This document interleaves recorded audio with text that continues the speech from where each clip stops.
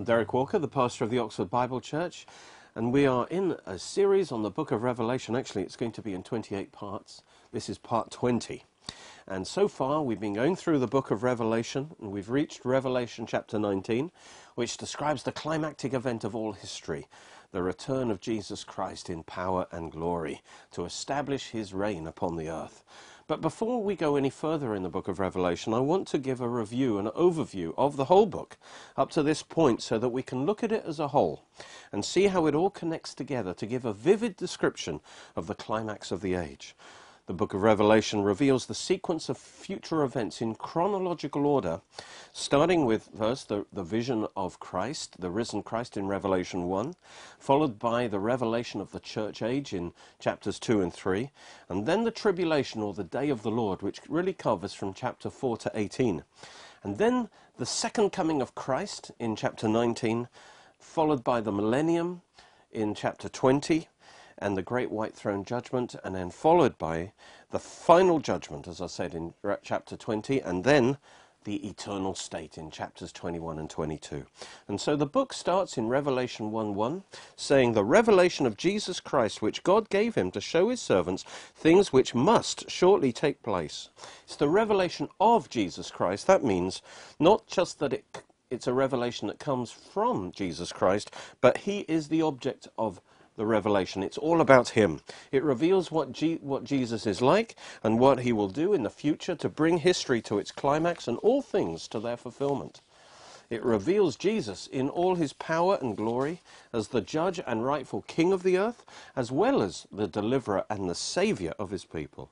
It reveals him as the God of righteousness and justice, as well as the God of love and mercy.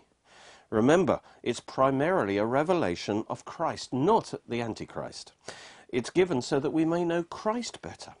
The other characters in the book form the background against which the glory of Christ is revealed. And that's why Revelation 19:10 says, "Worship God, for the testimony of Jesus is the spirit of prophecy."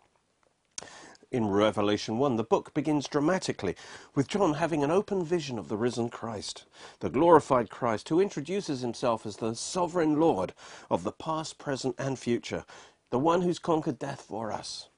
It says, "I am the first and the last," said Jesus. "I am he who lives and was dead. Behold, I am alive forevermore. Amen. And I have the keys of Hades and death." He's the God-man, you see, who the first and last is a divine title. But it was as a man that he died and rose again for our salvation. The risen Christ then tells John in Revelation 1:19, "Write, 1, the things which you've seen, 2, the things which are now, and 3, the things which will take place after this." And this gives us an outline summary of the whole book of Revelation. The things which you have seen, that's the vision of Christ in Revelation 1. The things which are now, that's the church age in chapters 2 and 3. The things which will take place after this, after the church age, that's described in Revelations 4 to the end. And that includes the tribulation, the second coming of Christ, the millennium, and the eternal state. Then in Revelation chapter 2 and 3 are the 7 letters to the 7 churches dictated by Christ. And they also give an accurate typological prophecy of the 7 phases of the church age.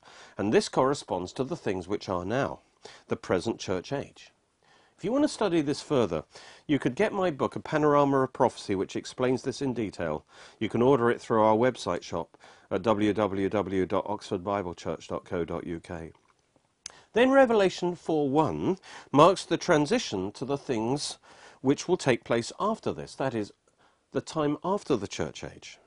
Because it says, "After these things," that's the 7 letters describing the church age, "I looked, and behold, a door standing open in heaven, and the first voice which I heard was like a trumpet speaking with me, saying, 'Come up here, and I will show you things which must take place after this.'" So in Revelation 4, John is taken up to heaven and transported into the future, to the future day of the Lord or tribulation. He immediately sees the throne room and the resurrected and raptured church there, represented by the 24 elders, who sing about how they've been redeemed by the blood of the Lamb from every tribe, tongue, and nation, and have been made kings and priests to our God. In the rapture, Jesus comes for his bride, but rather than coming to the earth's surface, we rise to meet him in the air. He only places his feet on the earth to take possession of it at his return at the end of the tribulation. The rapture can be seen as the first or initial phase of his second coming, which is completed when he returns in power and glory to judge the wicked and establish his kingdom. Next, Revelation chapter 5 gives the key to understand what's happening in the main section of the book from chapter 6 to 19, which describe the tribulation day of the Lord in Revelation 6 to 18, and his second coming, or the great and awesome day of the Lord, in Revelation 19. Revelation 5 introduces the scroll with 7 seals, which is the title deed of the earth. The Lamb has redeemed and purchased the earth and all its inhabitants with his blood, and therefore he's the only one who has the right to take possession of the earth and establish his kingdom here, and remove from the earth all the rebellious ones who are against him, whether men, angels, or demons.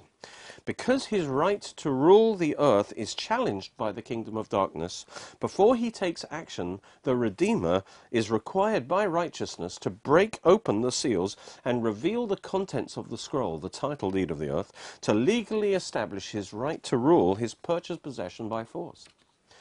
So Revelation 5 reveals the Lamb of God, who is also the Lion of Judah, and establishes his right to break the seals and open the scroll. He's shown as standing, not sitting, on the throne, which according to Psalm 110 signifies the time has now come to forcefully defeat and dethrone his enemies and put them under his feet. It says, "The Lord said to my Lord, sit at my right hand until I make your enemies your footstool." And that's what he starts to do in the tribulation, which would be better defined by the term the day of the Lord, because it's a time of divine intervention, judgment, and wrath against his enemies. He does this over 7 years of escalating judgments leading up to the second coming, rather than in a single overwhelming judgment. Why? Because he wants to save as many people as possible. Then in Revelation 6, he breaks the first 6 seals quickly in succession, thus opening the sealed title deed, proving his right to exercise power over every earthly realm. This takes place very soon after the rapture, right at the start of the tribulation, because there is no sense of delay between the revelation of the church in heaven in Revelation 4 and the seals being broken and the book being opened in Revelation 6. As soon as each seal is opened in heaven, devastation is released upon the earth in different realms, in all the different realms. This means as soon as Christ proves his right to judge a realm by opening that part of the scroll, he immediately starts to take action by judging that realm. And it's Christ's actions in opening the seals in Revelation 6 which initiate the time of tribulation on the earth. And this proves that the tribulation, the whole tribulation, right from the start, is a time of divine judgment. Because what happens on earth is initiated from heaven. In other words, the tribulation is the same period of time as the day of the Lord, the time when God moves in judgment at the close of the age. This proves the rapture must be before the tribulation, because the whole tribulation, starting with the first seal, is a time of divine wrath and judgment. And the Bible is clear that the church is not appointed for wrath, but for salvation, and that Jesus will come and save us from the time of wrath that is coming on the earth. Now, in the judgments of the first 6 seals in Revelation 6, which initiate this tribulation, Christ withdraws his hand of restraining mercy and sustaining grace from all the realms of the earth and world system in succession, pulling the plug on that realm. Just like a landlord who starts the process of evicting evil tenants by cutting off their supply of gas and electricity and water. You see, the world has been saying to God, leave us alone. We don't want you. And finally God will say, okay, have it your way. See what life is like without my presence. And as he diminishes the level of his common grace in every area of life on earth, then it descends into darkness and chaos. Unbelievers just do not realize that all happiness, peace, love derive from God's grace, and that by rejecting God, they're rejecting the source of all goodness. And hell really is living in the absence of the goodness of God, a total emptiness and darkness. And in the tribulation, the world will start to experience what life is really like without God. Now, the judgments of the first 6 seals are not one-off events, but they continue throughout the tribulation to the end, as Christ increasingly withdraws his hand of mercy from that realm. In Matthew 24, Jesus described the effect of these judgments as birth pains, which suddenly start all at once and continue to intensify until the birth of the kingdom of God on the earth at Christ's return. Just like natural birth pains. He said, nation will rise against nation and kingdom against kingdom. And there'll be famines, pestilences, earthquakes in various places. And all these are the beginning of sorrows, literally the beginning of birth pains. This phrase, the beginning of birth pains, indicates that they are not one-off events, but conditions that continue and intensify until the climax. So as all 6 seals are opened together in heaven in quick succession, all the birth pains suddenly start manifesting together upon the earth, growing in intensity until the end. What happens under the 6 seals in Revelation 6 agrees perfectly with Jesus' description of the various birth pains in Matthew 24, verse 7 to 12, including their order. When each seal is broken, judgments are released on that specific realm of the earth and its world system, causing it to descend into increasing chaos, as God increasingly withdraws his hand of blessing and restraint from that realm. All these birth pains continue and intensify until Christ's return brings about the birth of the kingdom of God on the earth. Now, the first realm is the political realm. So when the first seal is broken, God's hand of restraint is removed and the rider on the white horse is released to conquer the world. This is the Antichrist, who continues in this activity of gaining world dominion until the end of the tribulation, when he'll be defeated by another rider on a white horse, the Lord Jesus Christ, in Revelation 19. The second realm is the international realm. So when the second seal is broken, God removes his peace from the earth by releasing the rider on the red horse, symbolizing blood and death. As a result, the world is plunged into world war. This agrees with Jesus' words describing the start of the tribulation, that nation will rise against nation and kingdom against kingdom. World war will break out across the world at the start of the tribulation.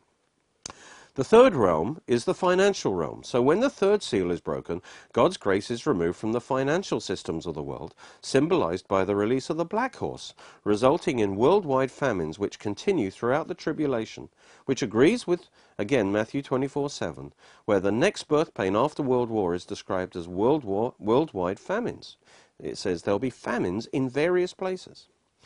The fourth realm is the physical realm, the realm of man's physical existence. So the breaking of the fourth seal reveals a massive loss of life through the rider on the pale green horse. Even a quarter of mankind will be killed in the tribulation through famine, war, and especially disease. And this again agrees with Matthew 24:7, which describes the next pain as pestilences in various places. And so the first 4 seals are also called the 4 horsemen of the apocalypse. The fifth realm is the moral realm.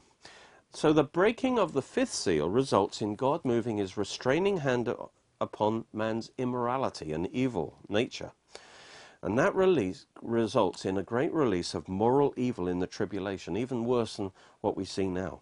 And this will be especially manifested in great persecution and martyrdom of the saints, and that's what's revealed when the 4th seal is broken. The 6th seal is the realm of nature. So as the 6th seal is broken, there's a vision of earthquakes and other convulsions of nature and even signs in the heavens. And that again agrees with Matthew 24:7 and earthquakes in various places. And in Luke's account, he talks about signs in the heavens.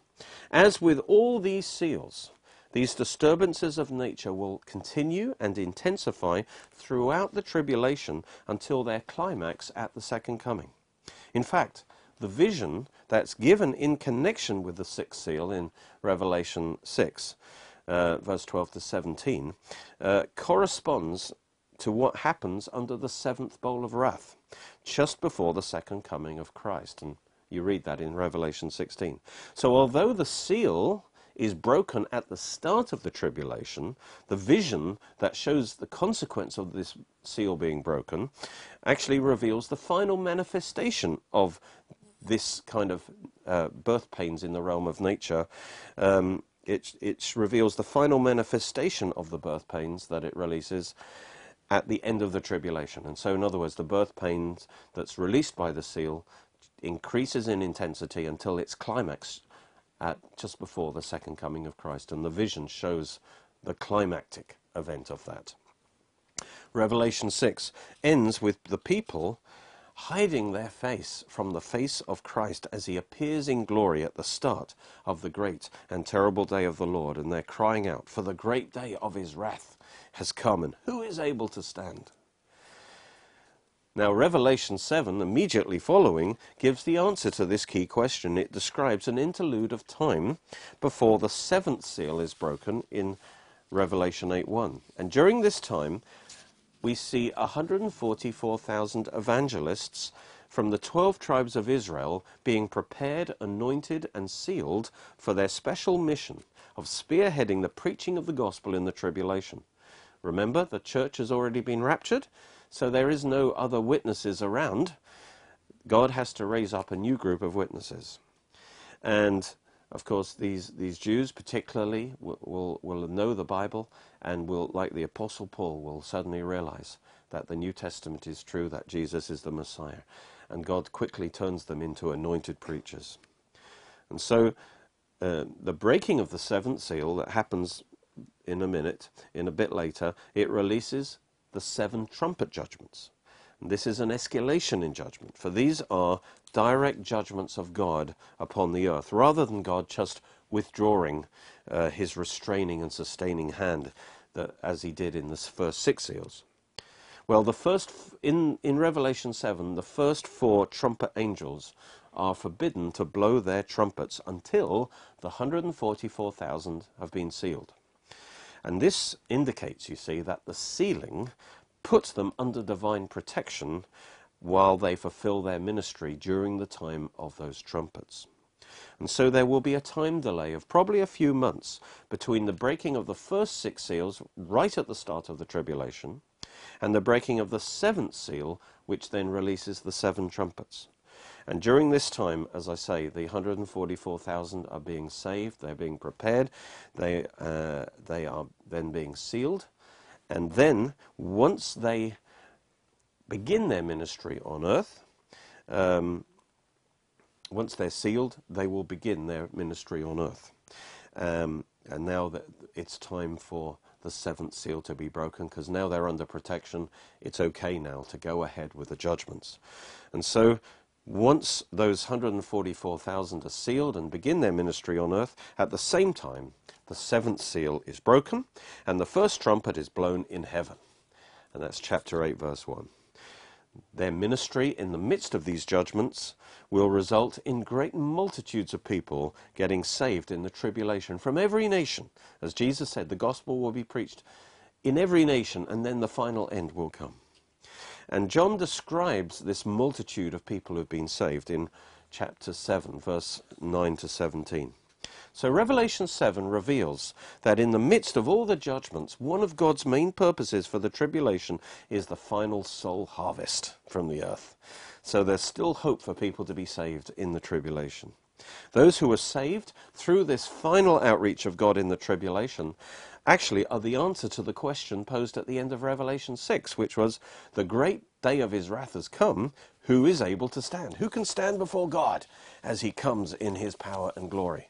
And of course the answer is those who have put their trust in Christ and received his salvation. Well, in Revelation 8 and 9, the 7th seal is opened, and then the first 6 trumpets are blown, one after the other. We saw that the opening of the 7th seal in heaven corresponds to the start of Daniel's 70th week on earth, which is the final 7 years. This happens when Israel makes a covenant with the Antichrist, and that triggers this escalation in judgment.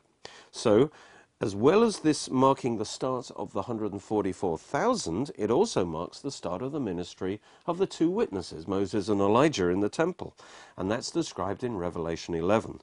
And they minister for 1,260 days, which is the first half of Daniel's 70th week. The two witnesses preach the gospel to Israel from the temple and to the whole world through TV, because the cameras will be on them all the time, because there'll never be a dull moment with those two witnesses.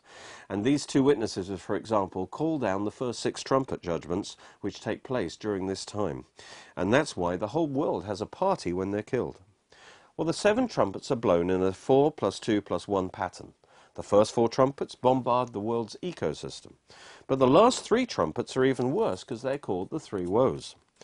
The 5th and 6th trumpets release armies of demonic powers that torture and kill, and altogether, the first 6 trumpets cover the time of the first half of Daniel's 70th week, whereas the 7th trumpet marks a further escalation in judgment, because it releases all the judgments of the Great Tribulation, leading up to the second coming of Christ.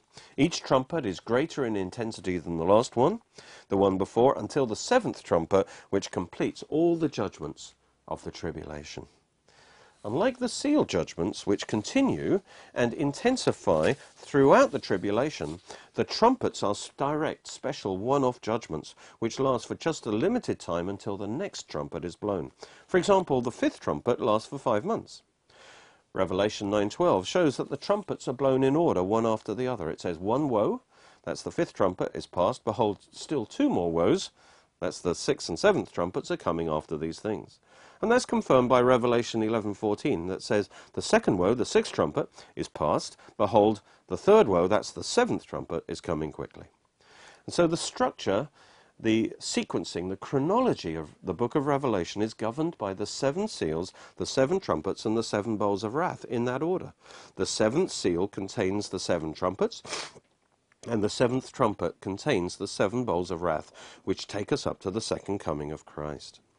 Revelation 10 is a heavenly interlude, marking the end of the first half of the tribulation, when the 2 witnesses are killed by the Antichrist.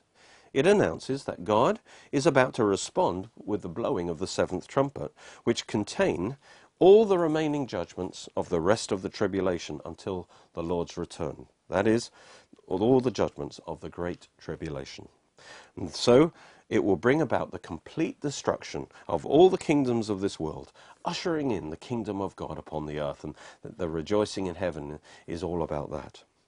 Then Revelation 11 tells us that it's 3.5 days after the 2 witnesses are killed by the Antichrist that the 7th trumpet is blown, because their dead bodies are left on the Temple Mount for 3.5 days while the world rejoices over them. But then after 3.5 days, with the whole world watching by TV, God raises them up from the dead, and they ascend to heaven as a final confirmation of their preaching. They've been preaching that Christ rose after 3 days. Antichrist then responds by desecrating God's temple, erecting the abomination of desolation, an idol to himself, for the world to worship him. And God immediately responds to this insult by blowing the 7th trumpet, for the abomination brings down desolation. That's what the abomination of desolation means, the abomination that results in desolating judgments. Revelation 12 reveals what happens immediately after the 7th trumpet is blown. The initial judgment is against Satan and his angels. For Michael and his angels cast them out of their positions of authority in the heavenlies down to the earth's surface. At the same time on earth, the woman who gave birth to Christ the man-child, who will rule the nations, flees into the wilderness of Jordan to a place prepared by God for her, where she'll be kept safe from the beast for the 3.5 years of the great tribulation. This is the remnant of Israel, who now believe in Jesus Christ. And so they obeyed his warning in Matthew 24, verse 15 to 21, to flee to the mountains of Jordan, for this abomination and the 7th trumpet mark the start of the great tribulation, the worst time ever. We saw that Daniel 12 reveals that there's a 30-day period during which the woman must make her escape to safety. The devil, who's just been cast down to the earth, tries to destroy this fleeing woman, but God intervenes and saves her. The dragon then turns to take his anger out against all the other Jews and all the other believers in Christ around the world by persecuting and killing them, which he does in the Great Tribulation through the Antichrist. In fact, Revelation 13 describes the means by which he does this war against the saints, namely 2 beasts, the Antichrist and the false prophet, who along with the devil form a satanic trinity. After experiencing a death and resurrection, the Antichrist is quickly propelled to world dictatorship at mid-tribulation, and that lasts for 1,260 days until Jesus returns.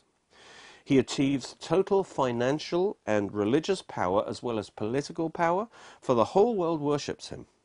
And this is enforced by the false prophet, who requires everyone to take the mark of the beast, without which they can't buy or sell. In Scripture, this mark is always mentioned in connection with the image of the beast, indicating that taking the mark involves an act of worship and declaration of ultimate loyalty to the beast, accepting him as Lord and God. And anyone who refuses to do this will be put to death, resulting in many martyrdoms, because of course the true believers will refuse to bow to the Antichrist as God. Revelation 14 contains 7 visions, warning unbelievers to repent and encouraging believers to stay faithful by revealing the final destinies of the different groups of people in the tribulation. And then Revelation 15 and 16 describe the 7 bowls of wrath that will be poured out in the great tribulation under the 7th trumpet. And that climaxes in the 6th bowl of wrath, which initiates the war of Armageddon in the last few weeks, and the 7th bowl, which causes the destruction of the final form of Babylon the Great, Antichrist's world capital and empire, 2 days before the second coming of Christ. After describing the destruction of Mystery Babylon, the previous form of Babylon the Great, by the beast at mid-tribulation in Revelation 17, Revelation 18 describes in great detail this final destruction of Babylon the Great by the 7th bowl. And this prepares the way for the climax in Revelation 19, the return of Christ, which brings the tribulation to an end, and Christ sets up his kingdom on the earth. If you want to know more about end-time prophecy and the book of Revelation, can I recommend my big reference book called the Panorama of Prophecy. It's over 600 pages, and we've produced it in a large size version, which makes it more enjoyable to read with a bigger print, and it's available for £40, and this will be a book to have for a lifetime. Of course, if you want to pay a little less, you can buy the book in half this size in the A5 version, and that will be, I think, £15. So again, take the Word of God into you, study it in depth, and this will be a good place to really get the whole revelation of Bible prophecy. Thank you for watching. You can watch more of our teachings on our Oxford Bible Church Roku channel and Derek Walker YouTube channel. You're most welcome to join us at our church services, which are every Sunday at 11 AM and 6 PM at Cheney School, Headington, Oxford, OX3 7QH.